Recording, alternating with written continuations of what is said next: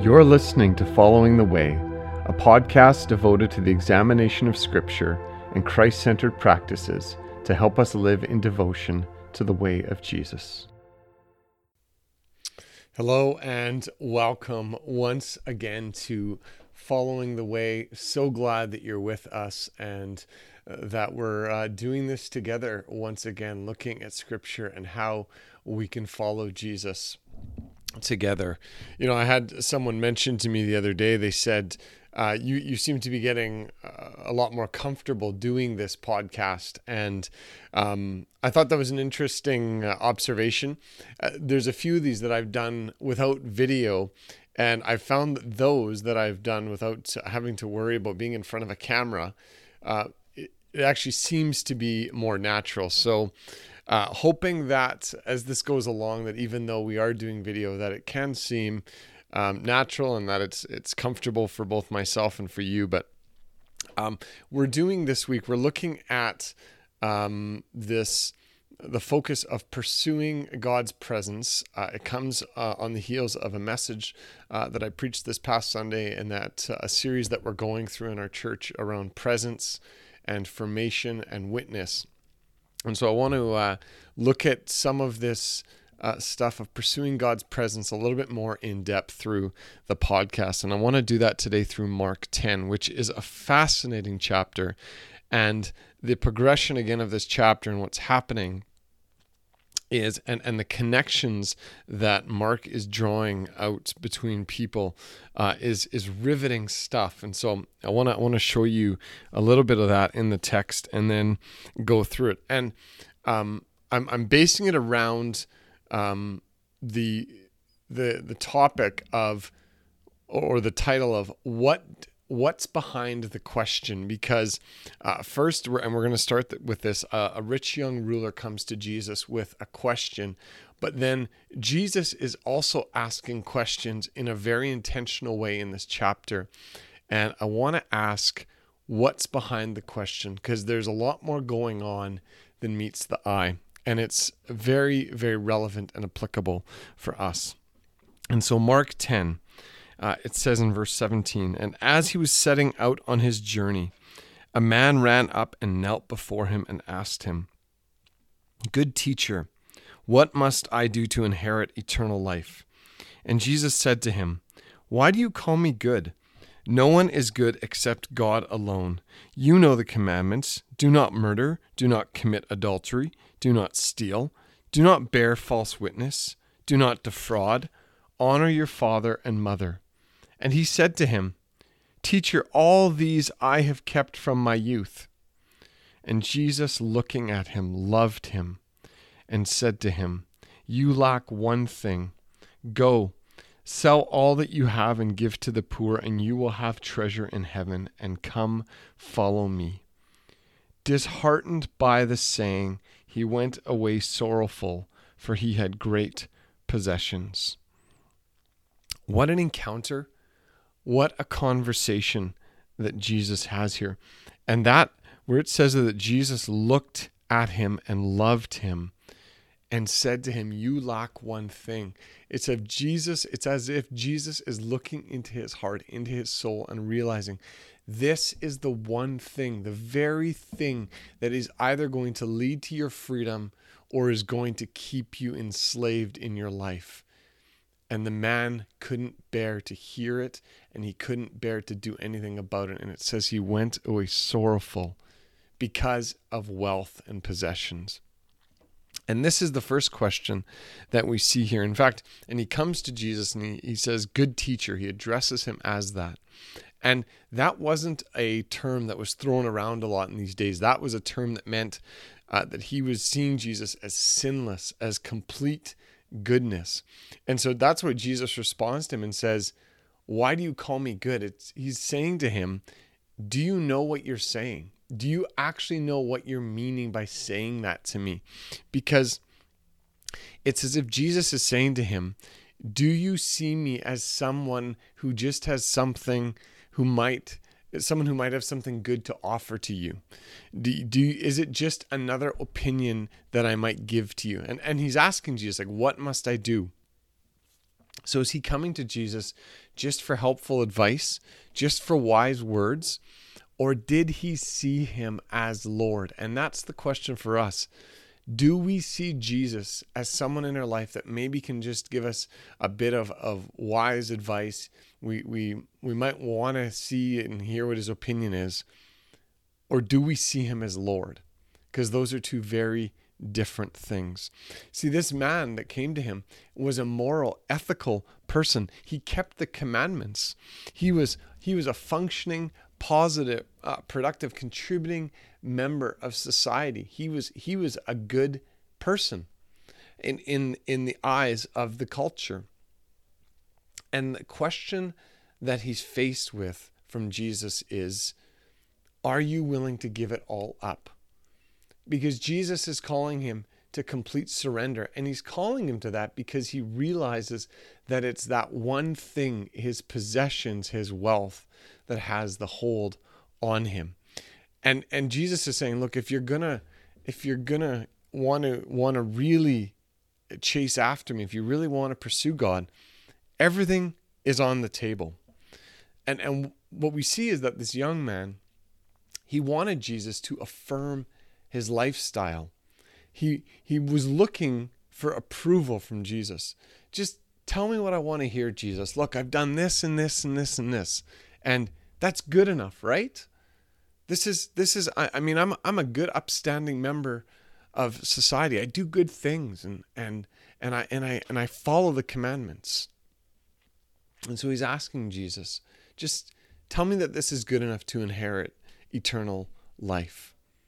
And Jesus says, well, in fact, you've got to be willing to give up everything, because it's that stuff that has the hold on you. So you've got to be able to give that up in order to follow me. Notice that Jesus doesn't actually address intentionally, specifically, this issue of inheriting eternal life. He says, you want to inherit eternal life? Follow me. That's how you do it. And so what we see here is that the hunger and the pursuit of wealth is a danger to the pursuit of God and his kingdom. In fact, when he has the conversation after with his disciples, on the heels of this conversation, they are astonished at Jesus's word, at his words. Because he says to them, how difficult it will be for those who have wealth to enter the kingdom of God. And they were amazed and astonished at that. Because the wealthy were seen as having God's favor. Wealth is the result of success. We still see that in our culture and in our society. And because of that, because wealth is a result of success and our doing, we do this, we've been good at this, it's our doing that gets us this. We can very much fall into that mindset. This can be a massive hindrance, because pursuit of God is about humble receiving. But Jesus says in verse 27, when he's questioned by Peter and the disciples about this, he says, but nothing is impossible with God. And we see that when we come to the end of Mark 10 and the miracle that Jesus does. And he's highlighting the fact that, yes, this is difficult, but when I call someone to someone, when I call this young man to give it up, it is possible. I can do this. And so what we see is in this conversation in verse 28, Peter says to him, Peter began to say to him, see, we have left everything and followed you. And what we see is that Peter is looking for approval. He's saying, see, look at us, Jesus. Look at what we've given up for you. He's like the child who's looking for the affirmation. Like, I want affirmation for what I've done. Look at us. And Jesus says, don't worry, Peter. You're not going to feel that you've lost anything. In fact, everything that you will gain as a result of following me and working for the advancement of my kingdom, what you will receive, you'll never think that you've lost. It will be an overabundance compared to what you've given up. And so as this conversation then we see in Mark 10 is Jesus is going on the way with his disciples, going up to Jerusalem. And we're going to skip over that. But as they're going up, James and John, the sons of Zebedee, the sons of thunder, they come up to him and they have a question for him. And They say, we want you to do for us whatever we ask of you. it's one of these things where you go, well, that's a little presumptuous on their part. But Jesus lets it go. At this point, he lets it go with them. And he says, well, what do you want me to do for you? He says. And that's in verse 36. And the reason that Jesus does this, the reason that Jesus lets them go on and he lets this presumption sort of run its course is he wants to explore their heart motives. What's behind the question? What's driving this question? What's driving this request? What do you want? What are you looking for? And what Jesus again brings up is you want places of power. You want places of position. You want to sit at my right and my left and my right hand in glory. They wanted this to be given these places of honor. And Jesus says, you don't know what you're asking, because my way is complete surrender. And he says, are you ready? Are you able to drink the cup that I'm going to drink, or be baptized with the baptism that I'm going to be baptized with? And Jesus there, he was referring to his coming death and his crucifixion. And so then we get past that conversation. And then the next account in Mark 10 is they came to Jericho. And as they're leaving Jericho, there's this great crowd. And Bartimaeus, a blind beggar, he's sitting by the roadside and he's crying out, Jesus, Son of David, have mercy on me. He's crying out for mercy. He came in humility to Jesus. And in fact, he submitted to Jesus, because Jesus, he stops and he calls him. And he says then again, just like he said to James and John, he says, what do you want me to do for you? And at that point, Bartimaeus, he said to him, Rabbi, let me recover my sight. Now, he says to him in Aramaic, Rabboni, which is not just simply calling him teacher. Actually, he's calling him master. He's calling him Lord. So Bartimaeus he's surrendering now to Jesus. He's saying, I'm surrendering to you, Jesus. I need you. And when Jesus asks him, what do you want me to do for you? Bartimaeus responds in faith. I want to receive my sight. I want to recover my sight. And so we see here in Mark 10 that Jesus, through just the way that only Jesus can do, he's revealing motives. He's revealing the motives of the rich young man who just wants Jesus to affirm him, and he just wants to hear. He just wants Jesus to say what he wants to hear. And then Peter's looking for affirmation. Look, Jesus, look what we've left. And James and John are looking for places of influence and power. Jesus, we want this in your kingdom. And all this stuff. And then we come to Bartimaeus, blind beggar, crying out in mercy. He has no hope except to cry out to Jesus. And after Jesus heals him, he says, go your way. And it says that Bartimaeus followed him. Jesus's way became Bartimaeus's way. It's so striking here what we see in Mark 10. And what we see is that following Jesus is the way to eternal life. Jesus calls us to follow him. That is the way of eternal life. It's the way of God's kingdom. And whatever we surrender, we will never feel that we lost. We'll never get to eternity. We'll never get to the end of our lives. We can, even now, can have confidence that whatever we give up, whatever we surrender for the kingdom, whatever we feel like we're suffering loss for the kingdom, Jesus says, you're never going to feel like you've lost. You're never, ever going to ever come to the end and go, why did we have to give that up? No, we're going to receive an abundance because we are following Jesus. There's nothing better. Now, it's not that it's easy. I mean, he says to James and John, he says, do you know what you're asking of me? Do you realize what you're saying when you want to be given these positions of influence and power in my kingdom? And the reason Jesus is saying this, because just before that in Mark 10 verses 32 to 34, Jesus had said to his disciples, my way, following me, means I am going to the cross. I am going to die. I'm going to suffer.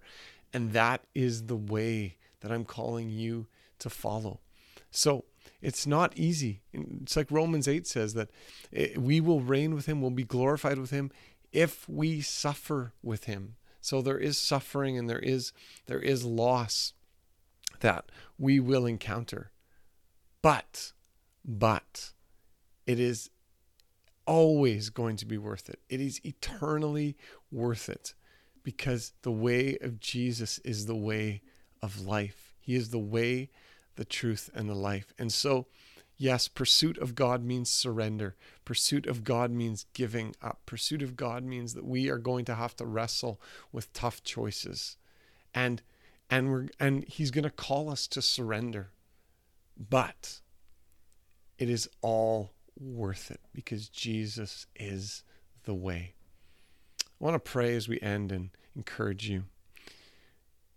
Father, I want to thank you for your word. And Jesus, I want to thank you that there are hard things in life.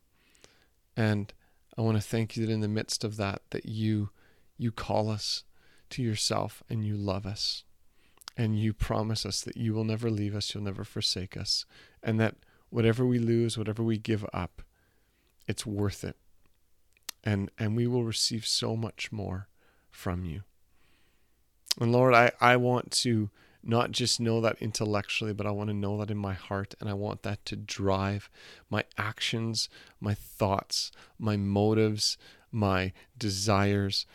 I want it to drive my life, that the posture of my heart and deep down in my soul, I know that it is worth it. Whatever it costs, it's worth it to follow you. And Lord, I thank you that even the rich young man who, Lord, wasn't willing to give up the very thing that he needed to give up in order to have eternal life, even him, you looked at him and it says you loved him. And it's because it's true.